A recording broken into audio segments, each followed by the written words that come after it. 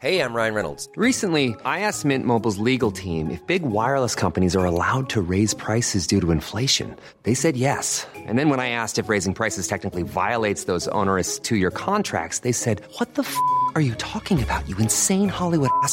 So to recap, we're cutting the price of Mint Unlimited from $30 a month to just $15 a month. Give it a try at mintmobile.com/switch. $45 up front for 3 months plus taxes and fees. Promo rate for new customers for limited time. Unlimited more than 40 gigabytes per month. Slows full terms at mintmobile.com. Hello friends, welcome back to another episode of r/ProRevenge. In this episode, there's two stories, with the second one being pretty long, so buckle up for it. The first story is a battle between two neighbors, and the second story involves trespassers on someone's land, and the revenge is too sweet. I hope you stay for the stories today, and subscribe for future videos. This one's titled, Piss Me Off? Have Fun with S.W.A.T. This happened about a year ago. I had just returned from a business trip to the frozen north, Canada, of which I had been gone for about 8 months. During this time, my wife had kept me apprised of everything going on in the neighborhood, as well as her suspicion that our new neighbors behind us were druggies. Since I'm all about keeping my family safe, I installed security cameras all around the inside and outside of my house. Most of my neighbors were perfectly fine with the cameras, and a few asked if I could help set theirs up if they bought them. Their neighbors behind us, however, were not pleased. He waited until I was heading out to my car and confronted me, demanding that I take them down. He said, "Hey, take those cameras down. I don't need no one knowing my shit." I replied, "No, they're watching my property. They aren't watching you at all." He then threatens me and says if I don't take them down, he will. I fired back and said, "If I ever see you on my property, you'll leave in a body bag." At this point, I know my wife's suspicions were well founded. I watched the camera feeds and started noting that he had a lot of quick visitors around 3 in the morning. Cars would pull up to the front of my driveway, he'd meet them, exchanges were made, and the cars would leave. Not too long after, I got a motion alert on 2 of my cameras, and my dog started going nuts. I saw my front door handle move. It's go time. I grabbed my shotgun and rushed to the door, but as soon as I tried opening it, my beagle tried bolting outside, howling at the trespassers.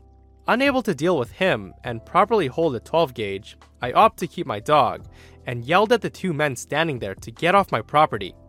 That night, my motorcycle was stolen, they broke the locks off, and every camera on the ground floor was now pointing in a different direction.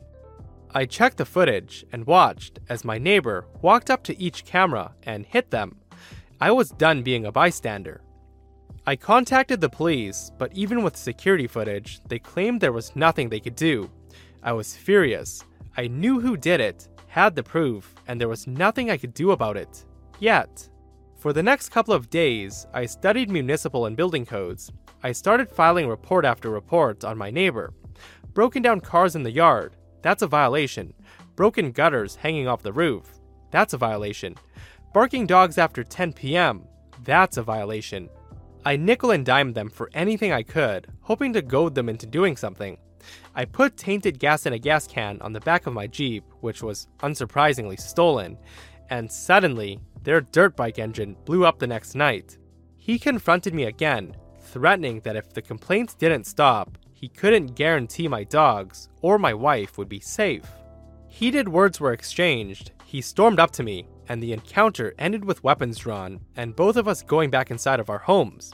Finally, the coup de grace.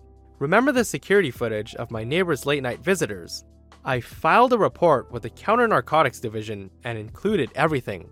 License plate numbers, car models, and colors. All the information I'd gathered in the past few months. They got enough security footage for a search warrant, and the other evidence made sure that it wasn't a friendly visit. I got to watch the security cameras as S.W.A.T descended on the house, and I got to see my neighbor and everyone else let out in handcuffs. I later found out that the dogs I'd called about were being bred and used as bait dogs.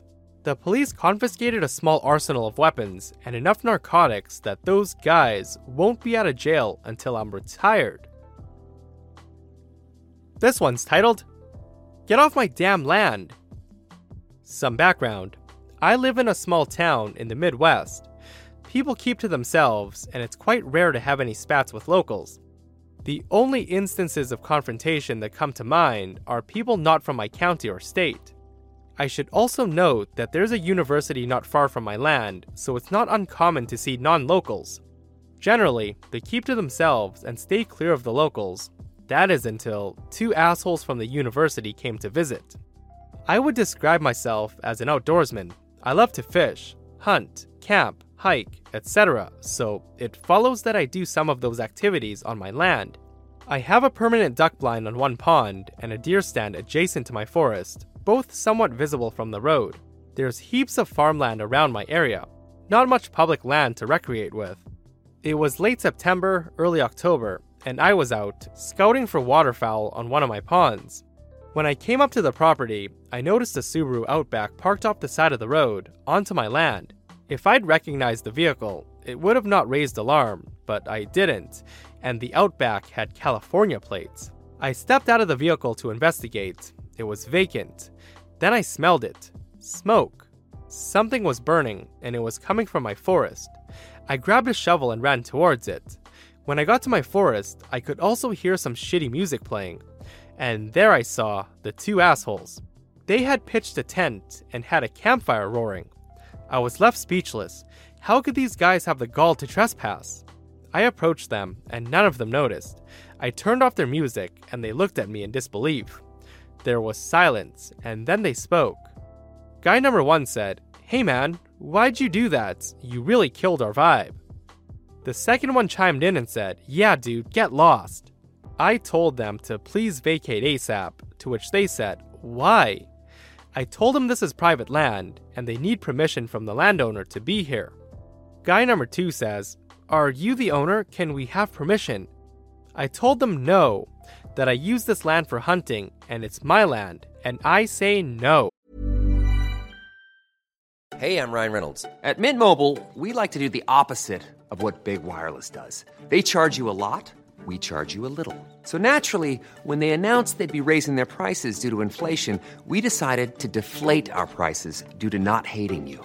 That's right. We're cutting the price of Mint Unlimited from $30 a month to just $15 a month. Give it a try at mintmobile.com/switch. $45 upfront for 3 months plus taxes and fees. Promo rate for new customers for limited time. Unlimited more than 40 gigabytes per month slows. Full terms at mintmobile.com. Hiring for your small business? If you're not looking for professionals on LinkedIn, you're looking in the wrong place. That's like looking for your car keys in a fish tank. LinkedIn helps you hire professionals you can't find anywhere else, even those who aren't actively searching for a new job but might be open to the perfect role. In a given month, over 70% of LinkedIn users don't even visit other leading job sites. So start looking in the right place. With LinkedIn, you can hire professionals like a professional. Post your free job on linkedin.com/people today. This must have gotten through their stoned minds as they packed up, and I escorted them off my land. Before they left, Asshole 1 remarks, "We will return, and we will stop your senseless hunting." I laughed, told them to have a good day, and assess the damage they'd done. These assholes cut down several trees. Why they did not use the dead ones, I have no idea. I found empty beer cans and a single roach on a tree stump. I detest drug use, and the roach really pissed me off. And what they had said about earlier about coming back and off-roading sparked an idea in my brain. I knew what area he was referring to. My buds and I have off-roaded there before, so I prepared the area for the guys. I wanted to plant prairie native grass where we were off-roaded, so I staked about 200 meters of barbed wire where I intended to plant the grass at a later time. I pretty much left it at that, and the next few weeks were uneventful. It was late October, and I was out hunting one afternoon. Then, we heard loud music from an oncoming car. It was the assholes. I watched as they drove through my land and headed for the off-roading area. I told my buddies about the grass project, and we all began laughing when they entered the barbed wire area. It should also be noted that their music scared the geese away. A minute or so passed, and we couldn't hear the engine running. We left to investigate. What we came up on was a thing of beauty. Most, if not all, the barbed wire was gone, mangled in the Subaru's axles. They're both freaking out and assessing the damage. When we came up on them, they started yelling at me, saying they'd sue me for damaging the vehicle. I laughed and told them to get off my damn land before I call law enforcement. He laughed and said that I should. I did, 2 to be exact. I called our local conservation officer and the sheriff. I told the sheriff that I had trespassers that refused to leave, and I told the conservation officer that I had non-hunters harassing hunters and wild game. After hearing that, he told me he'd be there within the hour. 10 minutes passed and the sheriff shows up. I let the assholes explain themselves. They lied and said that I'd given them permission to be on the land and I destroyed the car. The sheriff looks at them and then asks me, do they have permission? I said no, and that I suspect they're under the influence of something, as no logical person would drive through barbed wire. The sheriff asked why I thought that. I said last time they trespassed, they left empties and a roach.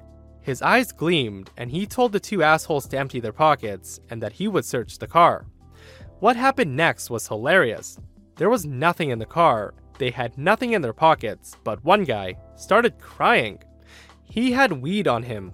So in addition to trespassing, one was cited for possessing illegal drugs.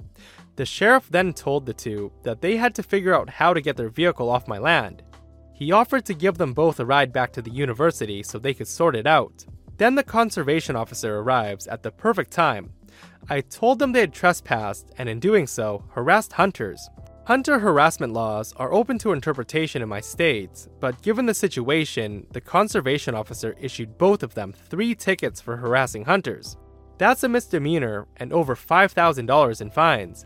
I also mentioned that they cut down trees on my land, so they're charged with destruction of property.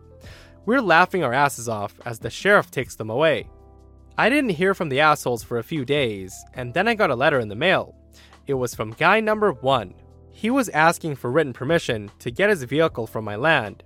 He gave me his number to contact him so we could sort it out, and the call went something like this. I read you want permission to retrieve your vehicle from my land. Permission denied. You can have someone on your behalf to retrieve it for you. There's a towing service you can call, and you're not allowed to set foot on my land. Have a nice day. The next day, I get a call from the towing service, asking if they can go back and retrieve the Subaru. I say yes, but that asshole 1 cannot set foot on my land. He agrees, and I take him to where the mangled Subaru is. It took about 2 hours for him to pull the Subaru out from the barbed wire bed. This made asshole 1 quite mad. He told the driver to hurry up, which pissed him off. When they got the Subaru to the road, asshole 1 started cussing him out. Here's where it gets better. The driver told him, you know what? I won't charge you for this. He detached the Subaru, left it on the road, and drove off. At this point, I'm laughing like a madman. His car turned on, but wouldn't budge due to the barbed wire wrapping around the wheels. He was getting really flustered and had a meltdown, and he called his friend to pick him up. I stayed there to make sure they didn't do anything else. As he was leaving, asshole 1 spat on my car. They left the Subaru on the road. When they were gone, I called law enforcement one last time, and I said someone was illegally parked on the road. I gave them the location, and within a few hours later, they were towing the idiot's car away. I never heard from the assholes again. Do not fuck with a man's land. Hey friends, I hope you enjoyed the stories in this episode. If you aren't subscribed, hit that subscribe button and turn on notifications so you don't miss future stories. See you guys in the next one. Planning for your next trip? Elevate your travel style with Quince. Quince has all the jet-setting essentials you'll want for your next getaway, like European linen, premium luggage options, buttery soft Italian leather bags, and so much more. And is all priced at 50 to 80% less than similar brands. Plus, Quince only works with factories that use safe and ethical manufacturing practices. Pack your bags with high-quality essentials you'll be wearing for vacations to come with Quince. Go to quince.com/pack for free shipping and 365-day returns.